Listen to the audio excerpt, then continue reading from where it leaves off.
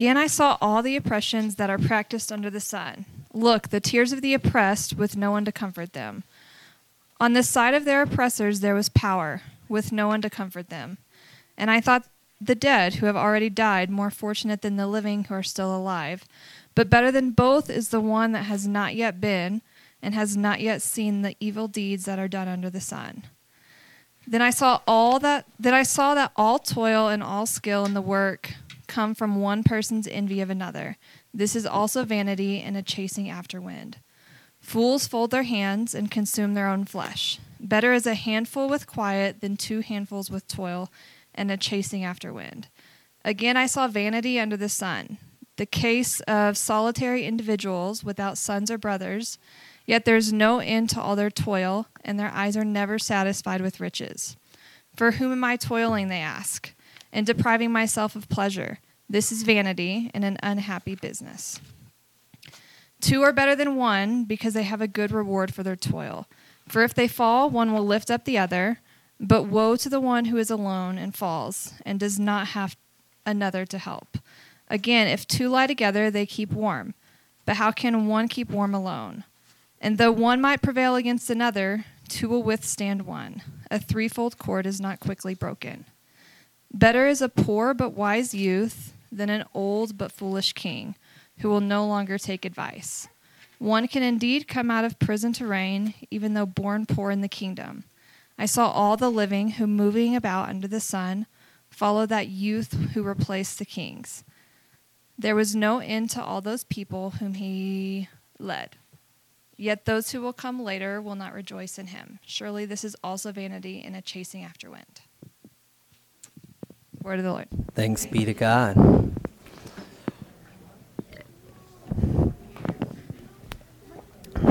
The kids are invited to Kids Church with Kelly today.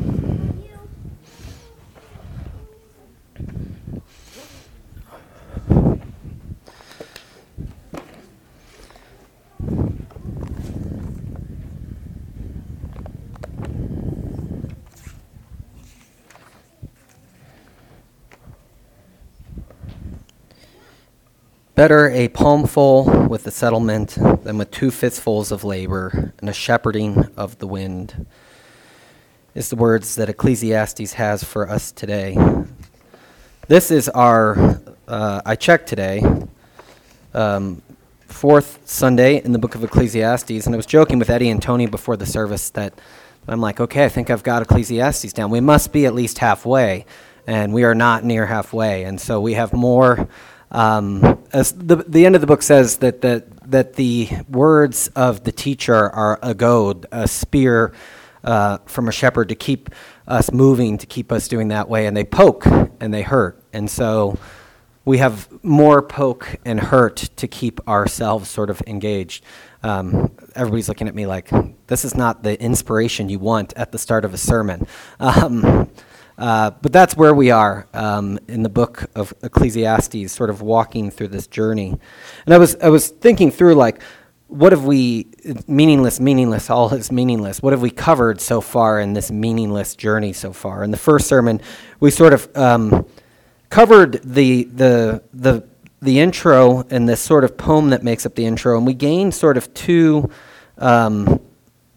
vocabulary words that I get questions about because I just kept going with them, but I explained them once and then assumed everybody got them. So I call the author of Ecclesiastes Kohelet. That's the Hebrew word right at the end of that, right when he seems to start speaking. I think it's like 1:17. He says, I, the teacher, perhaps in your translation, I, the gatherer, the one that shall be read that Sunday, I, the congregant. And so I keep calling the writer, the one who's speaking for the majority of the book, Kohelet. Now, many people are familiar with the claim that Solomon wrote the book of Ecclesiastes, and I've said that there's reasons why scholars think that he did, and there's mainly reasons today why they think he didn't, but that is neither here nor there.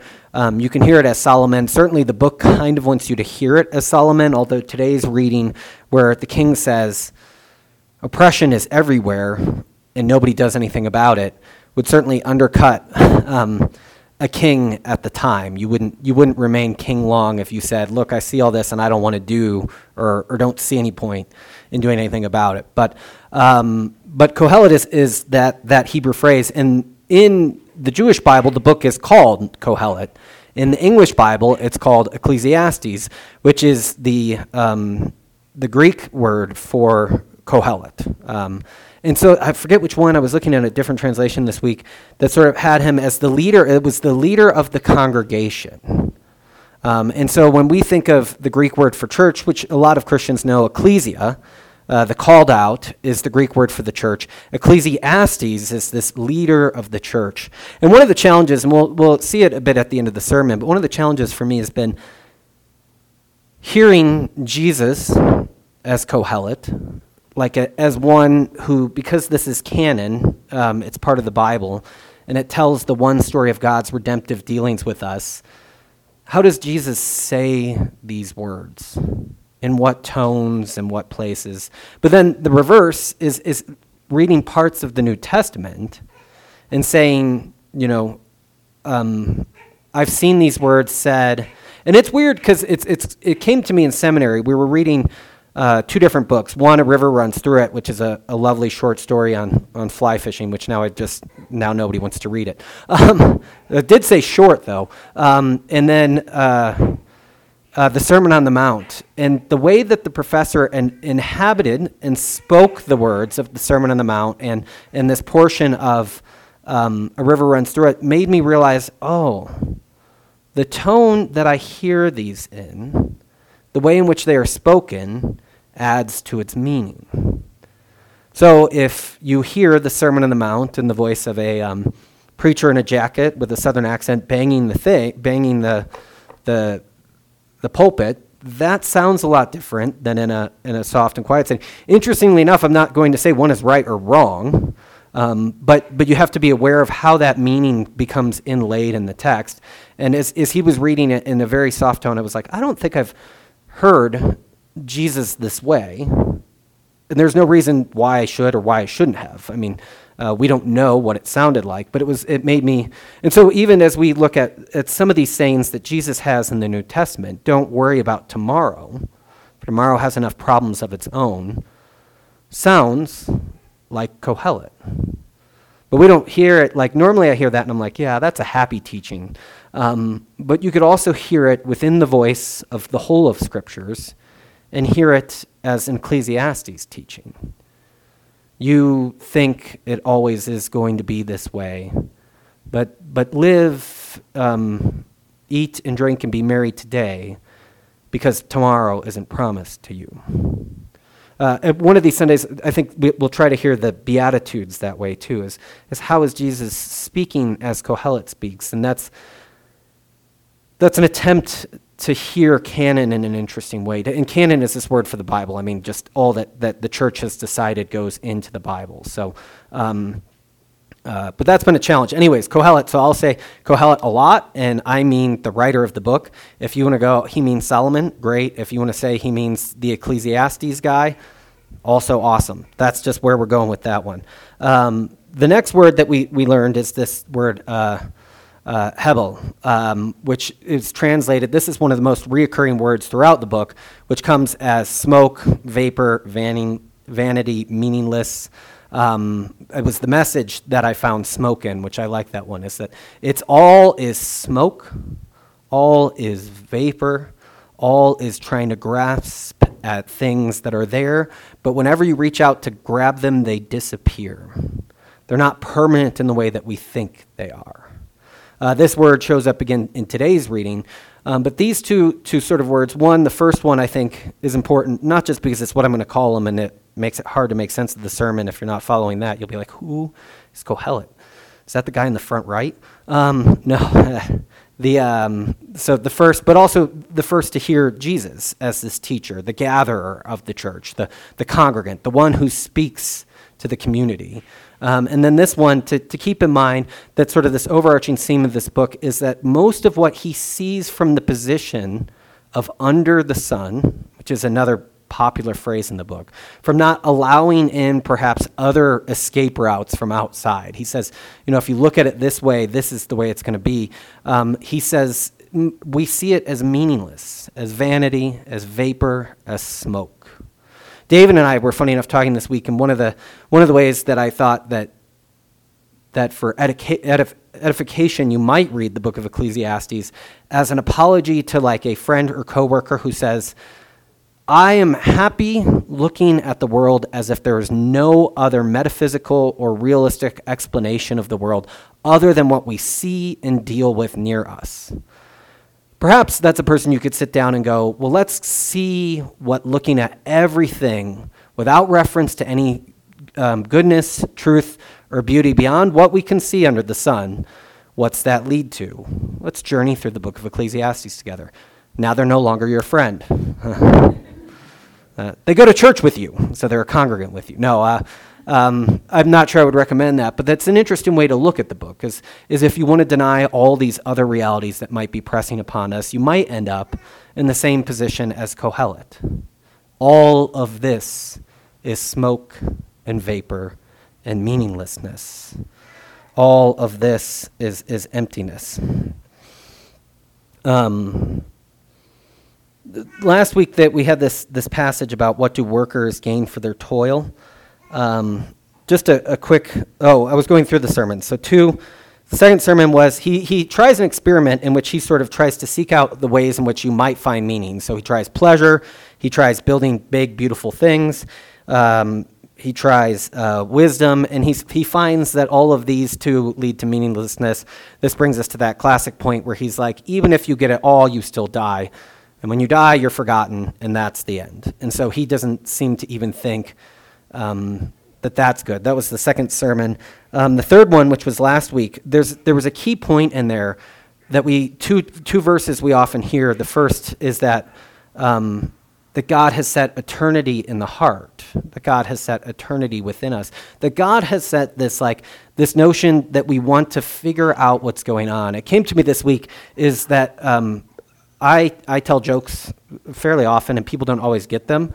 But there are people who just don't want to get the joke, right? They're like, you're not that funny. Even if you explained it to me, it would no longer be funny, so let's move on. What he's saying when he says that he set eternity in our hearts is that we want to get what the world is about. We want to see where God will set things right. We want to see where meaning comes from. We want to see how all this holds together. And that's that second half, is that God has made all things beautiful. Although Hampton, who was here last week, pointed out that I think the translation, the net, which he's somewhat in charge of, says frustrating. Because the point is that because God's made it all beautiful, and we in our hearts want to get the joke, and not in this sense the joke, but the story, we can't. And that's frustrating for us. That God has set eternity in our hearts, and yet we can't gain the perspective to see it all is frustrating. And so Kohelet, I've been leaning into a little bit more that he doesn't see that this is all going to work out, but I think that might have been an error. I think he might actually be seeing, and this is the passage that's the last half of the passage that sort of ties into that. He has made no, this is the passage I was just referring to. In that passage, he talks about how God will judge everything. But what he's saying is that that's for God, that we don't have access to that. And so what we get when we look at the world is this frustrating thing. And so that was the third sermon. Today brings us to the fourth sermon in the book, where he sort of looks at four different things that frustrate creation. Frustrate us in our attempts to sort of make meaning here on the earth. Oppression, rivalry, isolation, and government. These are sort of the four sort of things that he's going to tackle in chapter 4. But before we begin on chapter 4, has anybody read the book, All Things Shining? All Things Shining. I was listening to an interview with Cal Newport, who wrote this book called Deep Work, and several other books, and Tim Ferriss, who's written like a bazillion books, I don't know, anyways. But they're talking about this book, All Things Shining, and one of the things that came out of this discussion was that Tim is a bit of Kohelet-like figure in this discussion. He's the one saying, why would I need other things outside of what I can see to make sense? Why can't I just go this way? And he's asking Cal because Cal finds meaning in these things beyond. I don't think he's, full Bible-believing Christian that fits in at a church, but he sees, no, you really can't make it up all yourself. And so Tim says, it was a very kind conversation, like, explain to me why you see it that way. And Cal goes to this book, All Things Shiny. And what he sees in that book is this discussion, which starts with the novelist David Foster Wallace, who gave this famous commencement speech, This is Water. A commencement speech I find somewhat interesting and moving. So he gives this commencement speech, but This is Water. But the core of This is Water, first it comes from a joke. You're wondering why is the commencement speech called This is Water. It begins with the story of two fish swimming, and an older fish swims by, and he says, how's it going today? How's the water? And the younger fish go, fine, I guess. And then they swim away, and one of the younger fish says to the other younger fish, what the hell is water? The idea that we exist in things that are always permanent to us, but we never notice them. And so, what's water is an interesting question. It's how's the air today? I never really thought about it. How's breathing going? These sort of things. And so that's sort of the story that begins it. But what Foster Wallace contains within that is you have to make choices in this world, and you can choose to operate by the default setting, which is always frustrated and sees just your own interests, or you can choose to expand yourself and see things beyond that. It's a good commencement speech and interesting at that. But what the two authors focus on that wrote the other book, that they're talking about in the podcast, this is going to get complex, I'm realizing. The two writers of this book, All Shiny Things, focus on is that choosing and just being in the default and not having any other material turns out to be frustrating, turns out to be limiting, turns out to be closing yourself off to other avenues of meaning. And so the argument of that book, which is also not a Christian book, is sort of how to regain the classics, how to read the classics again. Chapters on Homer, and I believe a chapter on one of the books of the Bible, but sort of on reclaiming all of these things. That's the point of that story. But what happens, incidentally, to David Foster Wallace in the end, and they're classic scholars, so I don't think they realize the inappropriateness, perhaps, of using this illusion, is that David Foster Wallace commits suicide at I think 45 or something like that, young. And part of the reason they pick him is because this is the classic sort of emptiness, right? Trying to make it all yourself, trying to not have anything out you, leads to this emptiness, this sort of way in which life is unsustainable. Now, I haven't read that whole book. I listened to a discussion about the whole book. I'm hopeful that they realize that suicide contains multiple other avenues, and that using him as the foil in the book might work creatively, but is not the kindest thing to perhaps do, or is at least. But then again, they're classic scholars, and everybody kills themselves in the classics. So it's a bit of a weird thing. So maybe that's their numbness there. Anyways, the point being is, Under the Sun is what David Foster Wallace tried to do. And these authors are saying, perhaps we should expand our meaning. But what they pick at the end of the book to ground meaning in is skillful labor. Work, creative good work. Kohelet comes for them today. That work itself can't do that either. And we live in this age predominantly of workaholism, or sort of what Kohelet will call folding the hand, just not doing anything. We have these two sort of balances in them. We have workaholics, people who work all the time. We exist in a society of what Joseph Pieper, the guy we'll talk about at the end of the sermon, called total work. And what people argue is vacation is not an exception to a society of total work. Having vacation is just a parody of rest and relaxation, because it doesn't allow for the actual resting to take place, the notion of that. So that's a bit of where the sermon is going, because we're going to end back around to that thought. So we'll go through the four things now and then work towards that end. The first, I want to do the last one first, government. Or as I was thinking about this, government was one that came from one of the commentaries. But what actually occurred to me is it's kind of more like leadership today.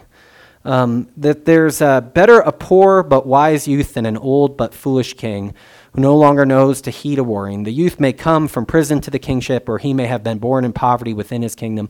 I saw that all who lived and walked under the sun followed the youth, the king's successor. There was no end to all the people who were before them.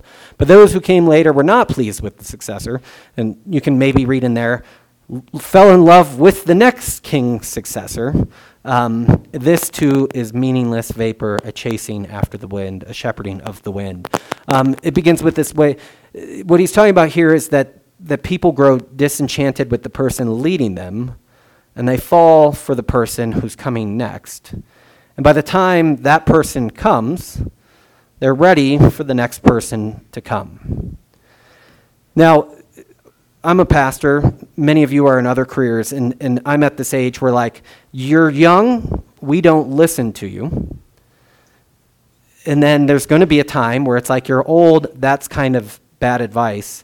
And if you're in this age that I'm in, a 6-month period exists in the middle where it's like, oh, you're trusted, we'll listen to you. So don't waste that 6 months you have where it's like, this person is in their life, they're confident and secured, we can listen to them now. And that the sad part I'm worried about is that 6 months where it's like, I don't know, we should probably give them a shot, is going to be, I'm going to realize it was there after it happened. And then I won't be able to speak that. But I think we see this in a lot of our workplaces and places we have leadership in today, is that the person always in charge is kind of like, we can't wait till they leave. This is principals often in schools, managers in work, this, that, and the other. And it seems like there's a younger person there who we're like, that's the person, when they lead, we'll all be happy. And what happens is that person gets to lead, and even if the people who wanted that person to lead are happy for a little bit, people come after them, and they're not happy with that person. They have their own new person who they want to lead. And this is interesting because this one I think is so real to our world. And my hope is that Christians, as we hear this and other scriptures, is that we can end sort of this, I call it the fetishization of youth culture. Like that if you're young, you might have something new and exciting to add to us, when in fact, that often isn't there as much. Like we look more for competency, perhaps, than just like who's not in charge. Although one of the things that came to me as I was thinking through this portion of the scripture was, what's the line from The Dark Knight? You either die a hero or live long enough to see yourself become the villain. I think that's a bit of what the king is going through here. He can either, it would have been easier for him to perhaps die while he was still in that promised age, because then he'd die a hero, but once you're in charge, you live long enough to see yourself become the villain. And Kohelet wisely sees this idea of that we can, two sides of that. We as the people who are seeking this king can somehow find happiness there. Turns out to be meaningless because we never are. This is the promise of our government leaders too. It's like they'll be great and we're disenchanted before they even take office. But the second is for leaders. Many of you have leadership competency in your work and stuff like that. To look at it and to say, how do I shepherd this well?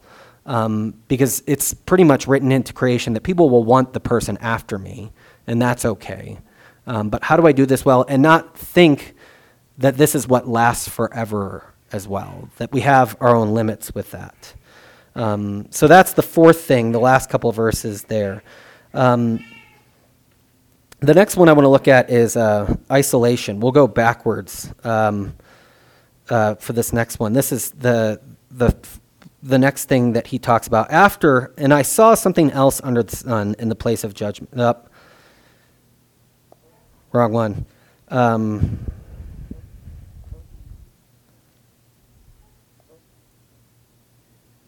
And I saw something meaningless under the sun. There was a man all alone. He had neither son nor brother. There was no end to his toil, yet his eyes were not content with his wealth. For whom am I toiling, he asked, and why am I depriving myself of enjoyment? This too is meaningless, a miserable business. Here, Kohelet looks out and looks at people who toil alone with no other community, no other friendship, no other this. And he sees that even if success comes for them, they find that they sort of are working themselves to death with no enjoyment to come for it.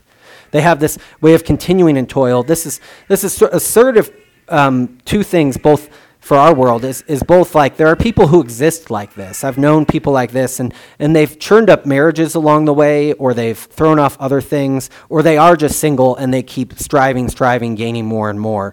But they eventually, there's cracks that come in. And at certain times, particularly as a pastor, I'll hear from them, but at other moments where they're like, the dawning on them, for whom am I toiling? And why am I depriving myself of enjoyment? Comes upon them, and it keeps them awake at times.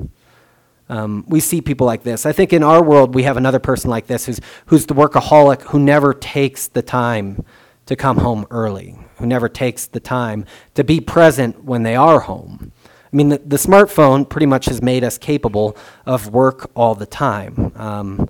It keeps buzzing, emails come. We're always sort of aware of this constant thing hanging over us. And so these people are unable, and I mean, when I describe it that way, sometimes I think these people, I'm like, me and most of the people I know are not maybe as bad as this person, but this temptation exists there to keep toiling, to keep depriving, but never really wondering why. This too is meaningless. A miserable business. And Kohelet here actually has a bit of a solution. He says two are better than one because they have a good return for their labor. If you work with somebody, you can accomplish more. If either one falls down, one can help the other up. And so he's got these benefits from finding community. And he's now here talking in the context of labor, but I think we see this context within families and with lives, is that two are better than one. If one of us falls down, the other can help us up.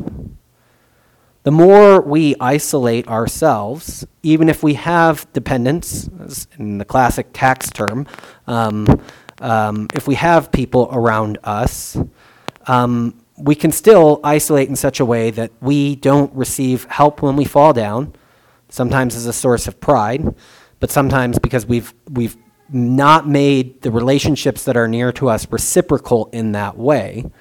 We've made them just fair exchanges, but really, this is partially why I don't let people write their own vows at their weddings. I mean, I'll let them share their own vows at a point in the wedding, but we always did the traditional ones. Because sometimes when they write them themselves, they sound like, I'll love you as long as I love you, and things are the way that they are and never change. I'm like, well, they change tomorrow. So that's they change at the end of this ceremony. You're a different person on the other side. So whatever was before, is going to be different from here. So anyways, we exist in many relationships in this way of you're great while you're here, but at the second you become a burden, helping each other. I think it was Thomas Jefferson or Ben Franklin who said the first thing you should do when you move into a new neighborhood is ask one of your neighbors for assistance. Not assist them, but ask them for assistance, because then it sets up this sort of reciprocal relationship of care and mutuality. So if you're with two, when one falls, the other can help the other one up. But pity anyone who falls and has no one to help them up. And if two lie together, they will keep warm. Now, there's some people who think that this is an allusion to marriage, and then that cord of three strands is not quickly broken at the end is the child that is the fruit of marriage. You can see that passage at the end. That's pretty much not likely it. People in this society, as you traveled about, and notice it started with one person falling down, you would share beds to stay warm throughout the night. This was survival and care, not sexuality per se, although it's a nice way to look at it. I wouldn't say that doesn't have meaning either, that if you find warmth there to have a child, then to have that third strand is a nice fulfillment of that. But it seems like it's more just talking about general relationships, that as you faced exposure, that's what you die from when you die from sort of not having proper worth exposure. It's better to have one with you to keep you warm. Most of us are terrified of exposure. Not that kind. I don't think we worry about freezing to death in the modern world as much, but the exposure of self. To say what we mean in a meeting, to be who we are, to this, that, and the other. And to do so alone is terrifying and leads to anxiety and depression and all sorts of troublesome things and isolation. But to do so with somebody else, we have warmth for the night to make it through whatever exposures might come to us. But how can one keep warm alone? Though one may be overpowered, two can defend themselves easily. This moves from an error that we've made along the way to circumstances of environment that come to us regardless of whatever else, to the final one, to opposition that purposely comes against you. If in this world, in this world you will have troubles, is Christ teaching for us in John. In this world you will face opposition. And what he says is, what Kohelet and Christ will say too, as he sends his disciples out in two rather than one, twos and threes rather than one, is that it's better for you to be with someone. Because you're easily overpowered and isolated when you go as your isolated one into battle. Somebody confronts you along the way. But if you have two, then you can make it through. And a cord of three strands is not easily broken. Another classic line we know is that, and there's a really nerdy explanation for that I'll skip. It comes from the Enuma Elish with the Epic of Gilgamesh. There's a notion there where they're going to cut somebody loose, and they say, don't cut it because it's a cord of three strands and it will not be easily broken. Kohelet is very knowledgeable about what exists in his world, which is good for us. I think sometimes we picture Scripture as not containing anything of anything else around it, but Kohelet is one who's willing to take wisdom from where it resides and then sort of use it in his own way, too. The context changes. We'll jump all the way to the beginning for oppression next. I'll read it from this translation I have here. I saw all oppressed people that are appearing under the sun. They are the tears of the oppressed, and no one comfort, and there is no one comforter for them.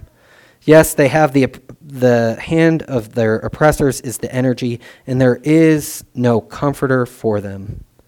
I have extolled the dead people who have already died, more than living people who were alive. Better than both of them is one who has not yet come into being, because he hasn't seen the bad activity which occurs under the sun. It's up here too, is that I looked at the world and I saw oppression. I saw the oppressed, and there was no one to comfort the oppressed. And there was no one, and the power was on the side of oppressors, and there was no one comforter. This is a hard teaching. This is perhaps the hardest teaching we've confronted so far, because what Kohelet sees when he looks out and sees the oppressor and oppression is fact.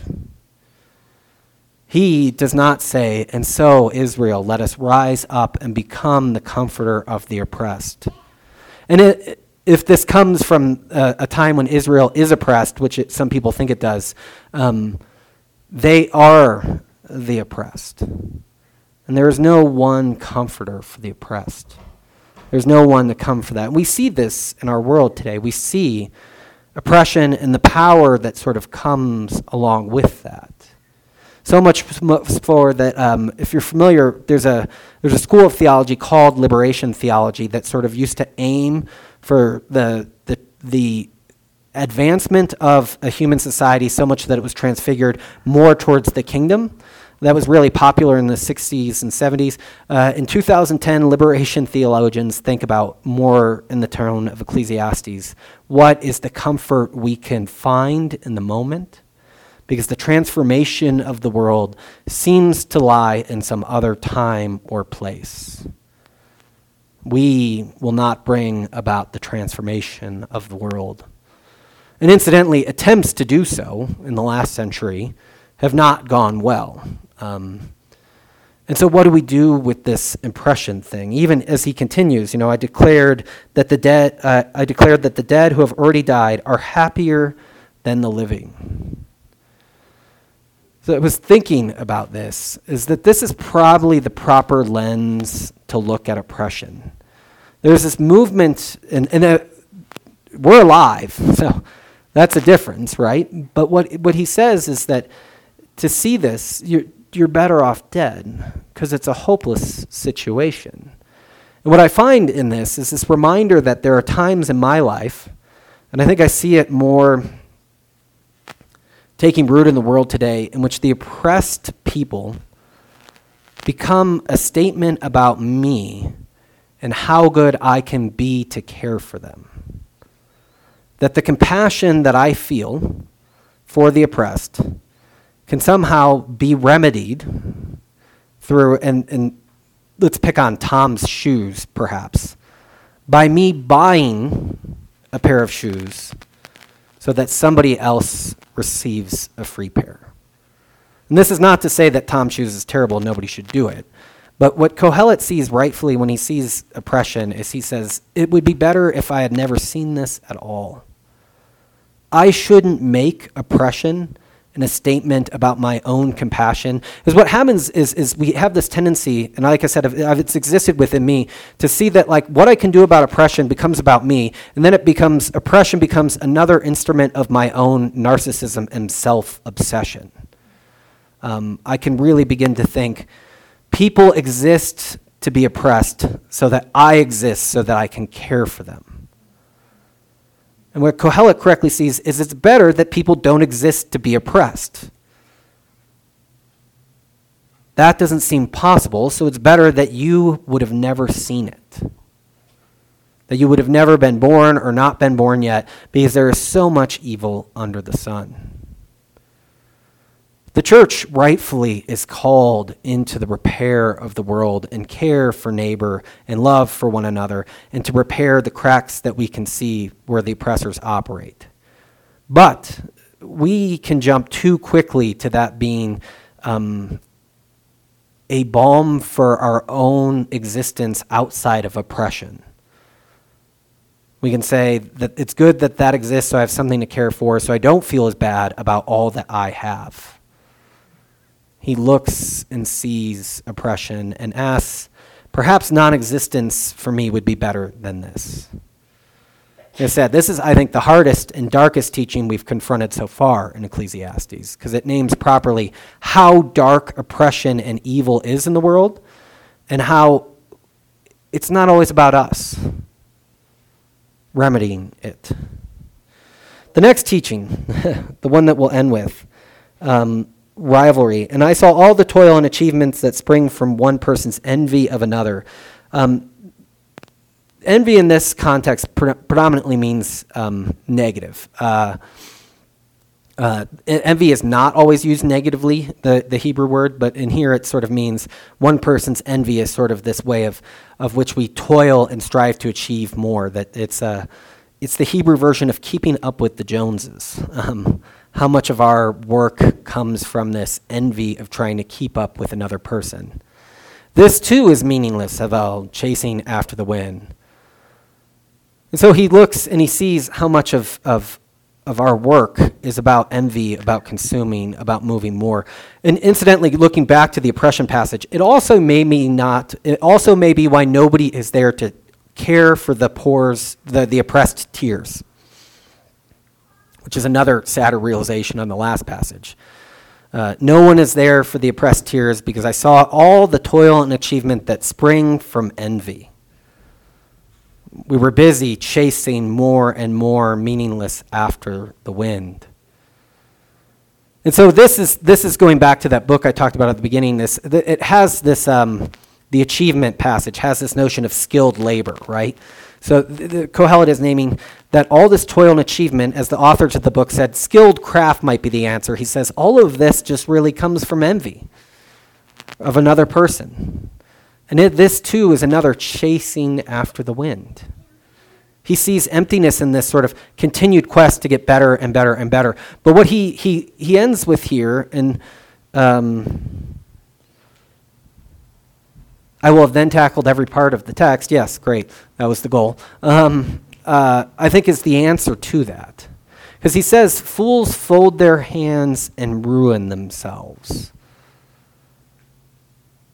So far with Kohelet, he's proclaimed, like, do your honest day's work. And so here he says again, if you think the answer is to fold your hand, to rest your hand, to lay it across your chest and do nothing, destruction is what awaits you. His sort of dark view of humanity does not suggest better to do nothing. His better to never have born or perhaps be dead, I think, has a bit of tongue-in-cheek in it as well, in which he's seen it, so it's better to not have seen. Anyways, the dimwit in this translation here captures something that's missing often in English translations too, is the dimwit folds his hand and eats his own flesh. The fool folds his hand and eats his own flesh. That when we close ourselves off to not working at all, we become these people who just consume themselves. There's a bit in his imagination that work creates meat, but what the fool's meat that he eats is just the consumption of his body wasting away. The answer is not to do nothing. But the answer, and it sort of makes, I think, a helpful middle for the sermon, and I think for the passage too, is better one handful with tranquility than 2 handfuls with toil and chasing after the wind. What he says is better one hand in rest than 2 handfuls of continually toiling. So the answer is not to fold your hands and do nothing, but to have a hand full of rest, of tranquility, and to have one hand full of the toil that's needed for life. But the answer isn't not doing anything. And so how is it we are to exist in this way? How is that we come to this place? The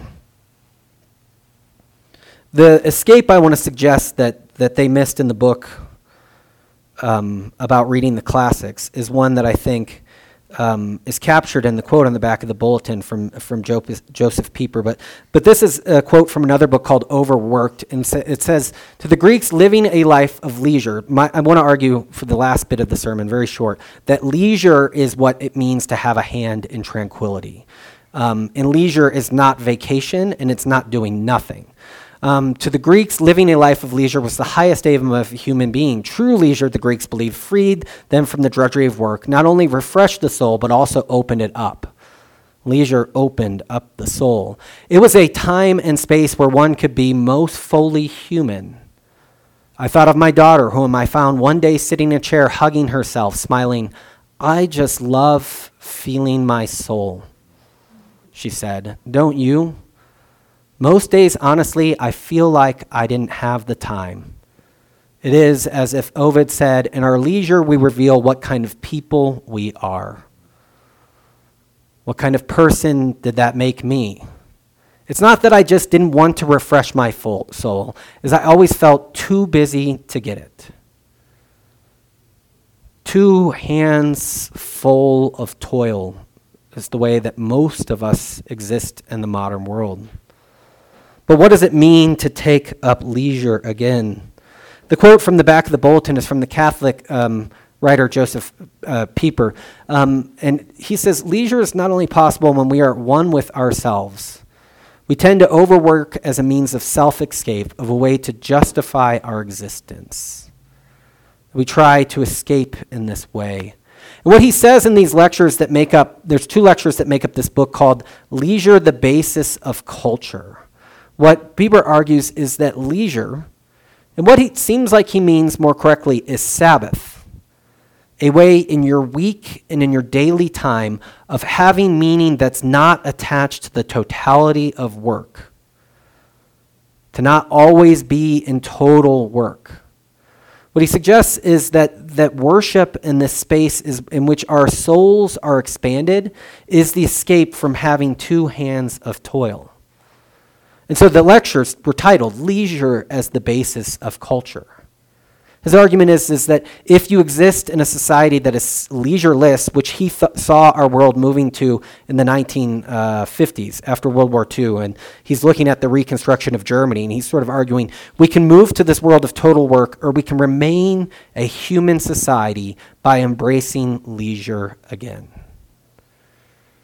And this is where we preach to the choir, the only thing I know how to do at Defiance Church, is that leisure for him culminates in the worship of God. It's the only thing that says we don't add anything to it, we don't make anything to it. Our work is not the most important part of this, but we come in awe and a place to be gathered to God.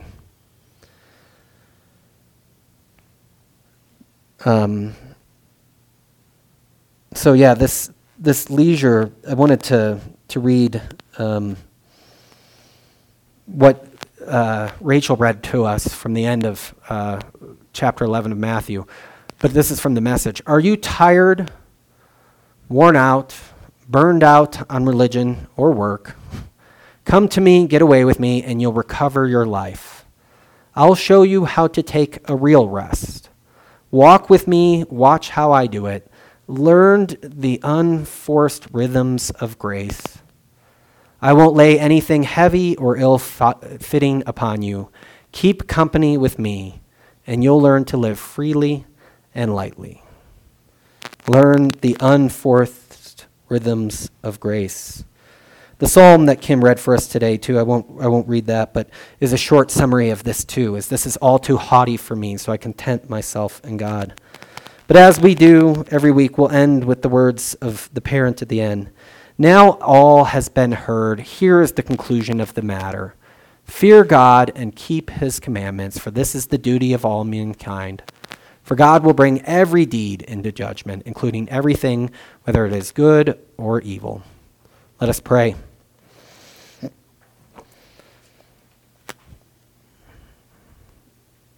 God, you have called us to hear from Kohelet what frustrates us in our quest to be human.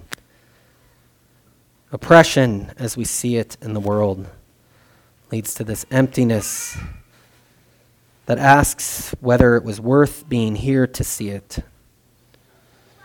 Rivalry, work, just questing after more, begs the question if we should just fold our hand and do nothing.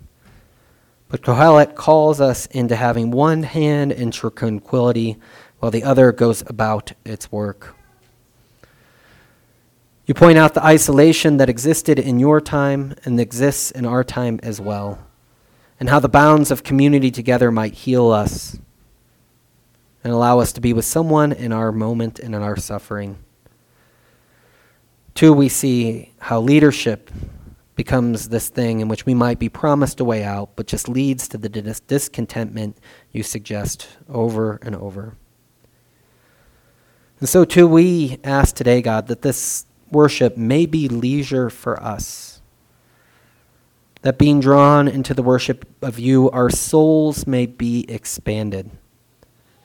And in that expansion, may we find that there is life that is not work, life that is tranquility, one that we rest in as you've called us away from those who are weary and tired out, but to come and rest in you. As we learn from your Son, may we learn, as translated in the Message, the unforced rhythms of grace, and learn to have our hand in tranquility as well. I ask all this in the name of the Father, and the Son, and the Holy Spirit. Amen.